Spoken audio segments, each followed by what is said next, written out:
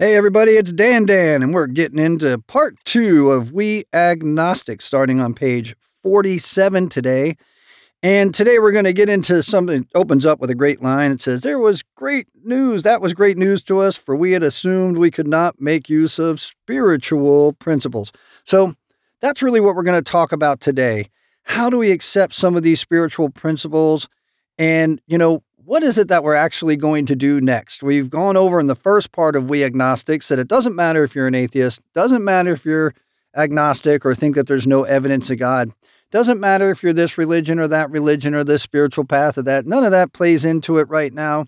That a creative intelligence or a spirit of the universe that we're calling God, you're going to come to know this. And the only thing required, the only thing you got to do, the things that are indispensable in this effort are not faith, doctrine, dogma, religion, some set of rules, but honesty, open-mindedness, and willingness. Willingness, underscore willingness, put a comma, put willingness again, willingness to see that something's going to come of this. And what we're looking for, what the spiritual experience is defined as in We Agnostics, is a change in attitude towards life. And he suggested that other people will often notice this first.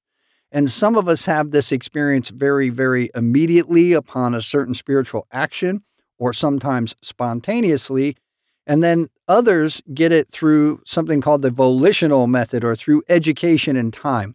As we expose ourselves to practicing these principles, we will find that change in attitude sufficient to change our personality for recovery has happened. So as we start off here on page 47, we get this. That was great news to us, and that great news is that it has been repeatedly proven among us that upon this simple cornerstone, a wonderfully effective spiritual structure can be built. And that simple cornerstone is the willingness to give these things a try and see if you don't believe that they work, right? Judge it by its results. That was great news to us, for we had assumed we could not make use of spiritual principles unless we accepted many things on faith which seemed difficult to believe. When people presented us with spiritual approaches, how frequently did we all say, "I wish I had what that man has. I'm sure it would work if I could only believe as he believes, but I cannot accept as surely true the many articles of faith which are so plain to him." So it was comforting to learn that we could commence at a simpler level, meaning willingness. All we got to be is willing. Besides a seeming inability to accept much on faith, we often found ourselves handicapped by obstinacy, sensitiveness, and unreasoning prejudice. So somebody brings up God, or somebody says something like Allah or Jesus or Buddha in a meeting, and you're like, "Oh, I can't believe they said it. Ooh, that's not allowed here. We don't have that kind of junk going on here." You get good what you do, and you just get all worked up, right? You become sensitive and unreasoning, and your prejudice shows in your own mind. Just keep in mind that his higher power, the power greater than himself or herself, the power that's going to solve their problem, is up to them. It's up to them. It's not up to you. And they're just expressing their version of this idea. And that's exactly the purpose of this book, is to help you develop your version of that idea. So he goes on, many of us have been so touchy that even casual reference to spiritual things make us bristle with antagonism. This sort of thinking had to be abandoned. Though some of us resisted, we found no great difficulty in casting aside such feelings.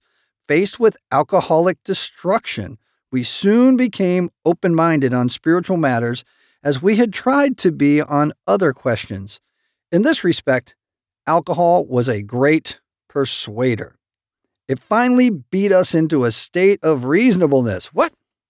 Sometimes this was a tedious process.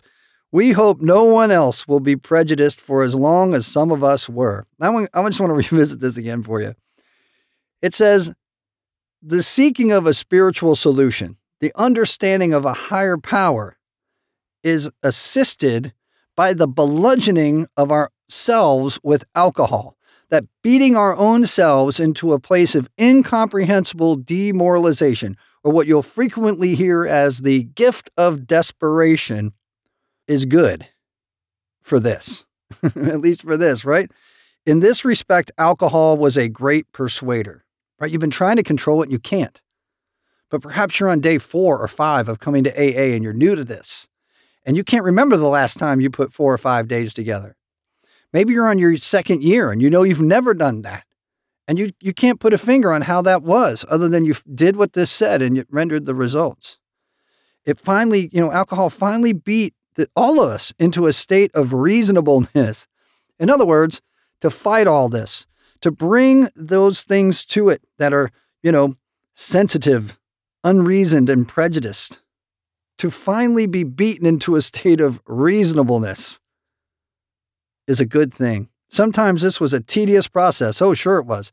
I mean, I wanted to argue like crazy. I didn't want any part of this spiritual program when I first got there. I just wanted to quit drinking and get on with my life.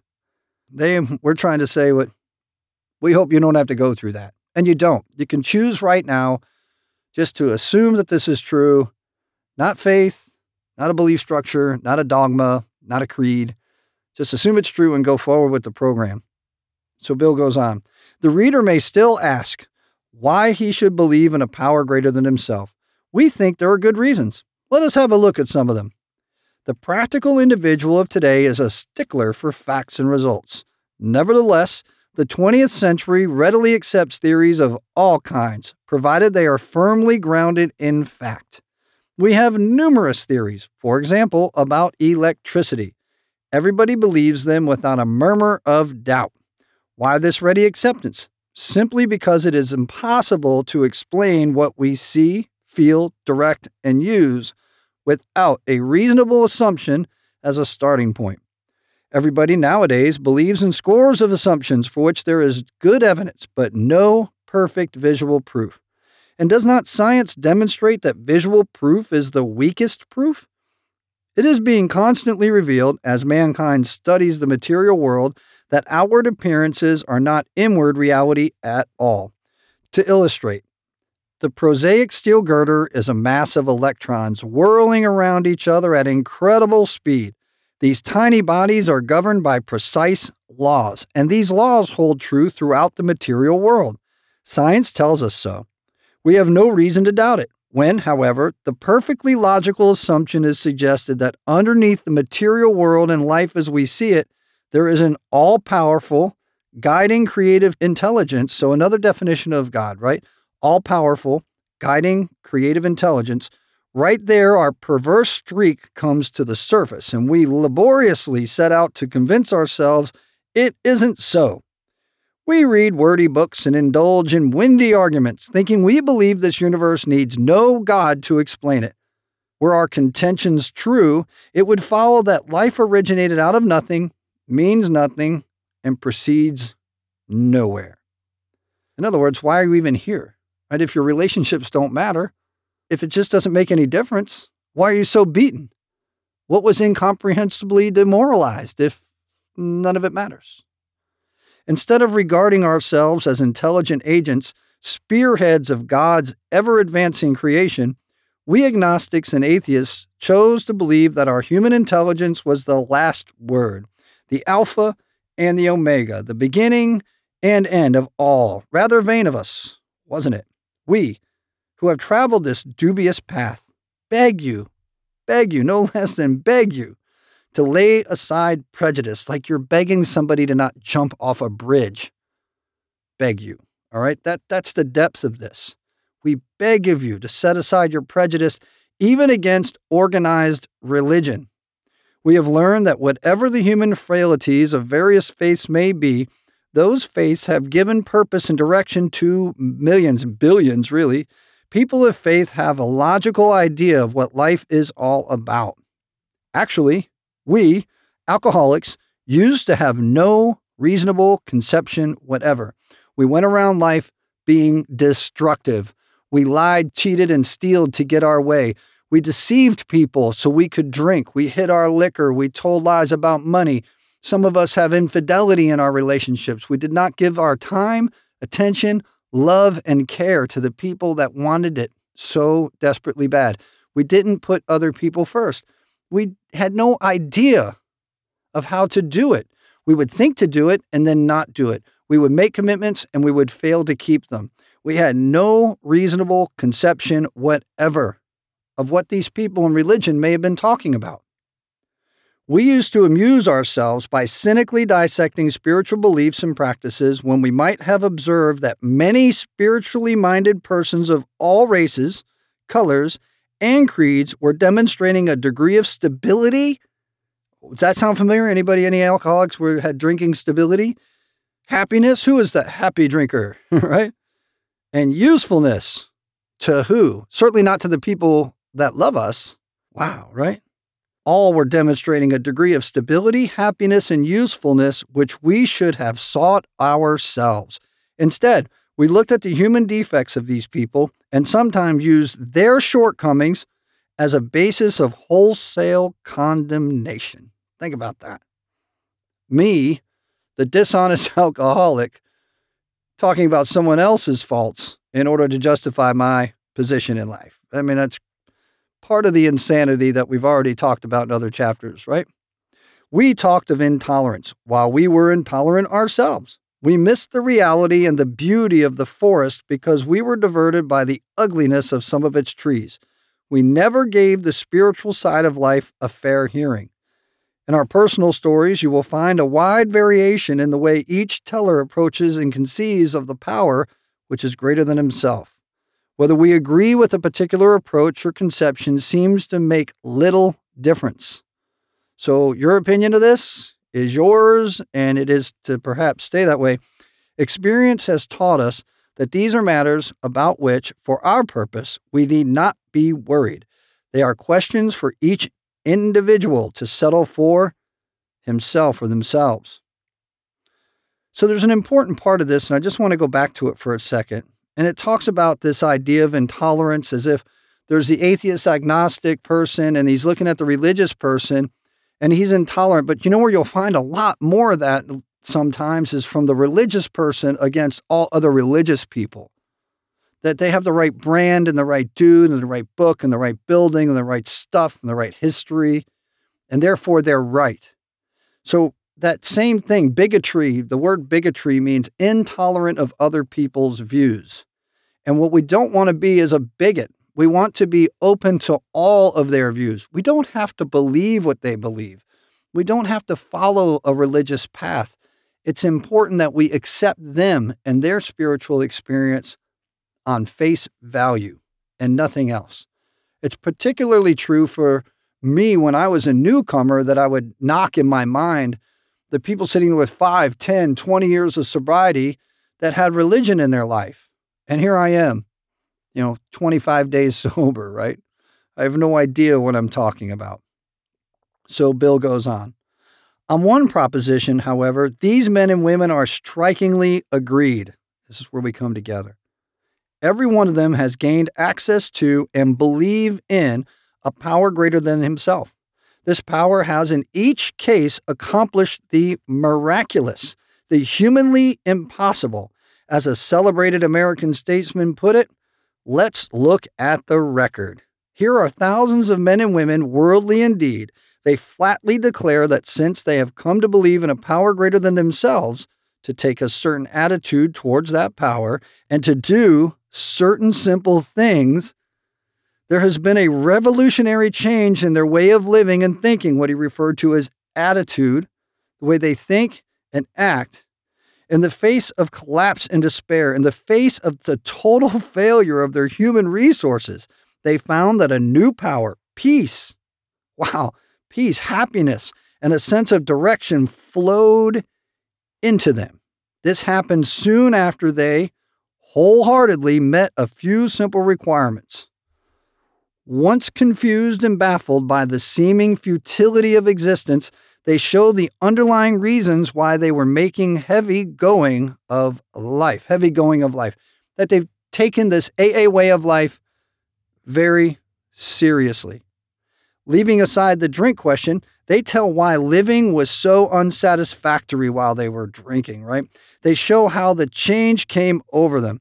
When many hundreds of people are able to say that the consciousness of the presence of God is today the most important fact of their lives, they present a powerful reason why one should have faith. And philosophically here, for those that like that kind of stuff, what he's talking about is considered the problem of experience. How do I argue with experience? Notice in AA, we don't share our faith, theology, and doctrine. We share our experience, strength, and hope. Experience, strength, and hope. It's so important. This world of ours has made more material progress in the last century than in all the millenniums which went before. Almost everyone knows the reason. Students of ancient history tell us that the intellect of men in those days was equal to the best of today. Yet in ancient times, material progress was painfully slow. The spirit of modern scientific inquiry, research, and invention was almost unknown. In the realm of the material, men's minds were fettered by superstition, tradition, and all sorts of fixed ideas. Some of the contemporaries of Columbus thought a round earth preposterous. Others came near putting Galileo to death for his astronomical heresies. We asked ourselves this: are not some of us just as biased and unreasonable about the realm of the spirit as were the ancients about the realm of the material? Even in the present century, American newspapers were afraid to print an account of the Wright brothers' first successful flight at Kitty Hawk. Had not all efforts at flight failed before? Did not Professor Langley's flying machine go to the bottom of the Potomac River? Was it not true that the best mathematical minds had proven man could never fly? Had not people said God had reserved this privilege to the birds? Only 30 years later, the conquest of the air was almost an old story, and airplane travel was in full swing. So think about it, right? This is us. We're the guys that are like, can't be done. I can't quit drinking. I can't get my life back. My wife's gone forever. My kids hate me. I've ruined my career. Got this or that going on. I can't afford it. It just goes on, right? It tells us that we create astonishingly difficult problems in the doctor's opinion, right? And I think that's true. There is a way out, and you've discovered it here. And all it requires of you is a willingness to do the things these people that claim that God basically brought recovery to them, to just do those things. And we believe that you'll get that result. So he goes on, and we're just about finished here, but he goes on, he says, but in most fields, our generation has witnessed complete liberation in thinking. Show any longshoreman a Sunday supplement describing a proposal to explore the moon by means of a rocket, and he will say, I'll bet they do it. Maybe not so long either, and it would be, less than 40 years later that exact thing happens, that man walks on the moon. Is not our age characterized by the ease with which we discard old ideas for new, by the complete readiness with which we throw away the theory or gadget which does not work for something new, which does? Think about your phone, right? Every 2 years, somehow you need a new one. I don't know if that's true of you. But when the new phone comes out, suddenly yours is like the old and inferior. If there's anything that really bothers me, it's that idea of new and improved, right? Because that means this organization has been selling me old and inferior for some time. We had to ask ourselves why we shouldn't apply to our human problems the same readiness to change our point of view. We were having trouble with personal relationships. We couldn't control our emotional natures. We were a prey to misery and depression. We couldn't make a living. We had a feeling of uselessness. We were full of fear.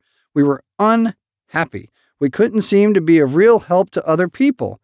Was not a basic solution of these bedevilments more important than whether we should see newsreels of lunar flight? Of course it was. We're going to stop there. So what we've covered today is really important. For whatever reason, Bill W. wanted to lay out these arguments, some of it's philosophy, some of it's sort of science and philosophy, a little bit of it has to do with religion. But there's this other thing, and it's above all that. And that is that this power greater than yourself is going to be something you get to define. So for today's discussion, and this is particularly true if you're a newcomer, that you just sort of sit back and maybe, if you're going to share anything, invite the question in. How did you go about it? What was that spiritual experience like? What was it like the day that you noticed that your attitude towards life had changed. What did you think of God when you got here was the first part of We Agnostics. And what we're going to do is move to hearing about, what do you think of God now? Are you willing to drop down your prejudice? Are you willing to live with that sensitiveness? Are you willing to become useful to your fellow man? And that's really what this is all about here today. So for your discussion today, I hope that you think about and talk about the change of attitude that this chapter says is necessary in order to achieve sobriety, and maybe even outwardly proclaim, hear your own voice say, I am willing to do this. Or if you have a belief that you do believe in God, and that God, this belief in God has rendered this life that was promised, how did the cause and effect work in your life? And if you've been around a little while practicing the principles of AA, it'd be fantastic to hear from you how this has changed your life. Would you give up today's life for your old life? I'll bet not. I hope you guys have a great discussion.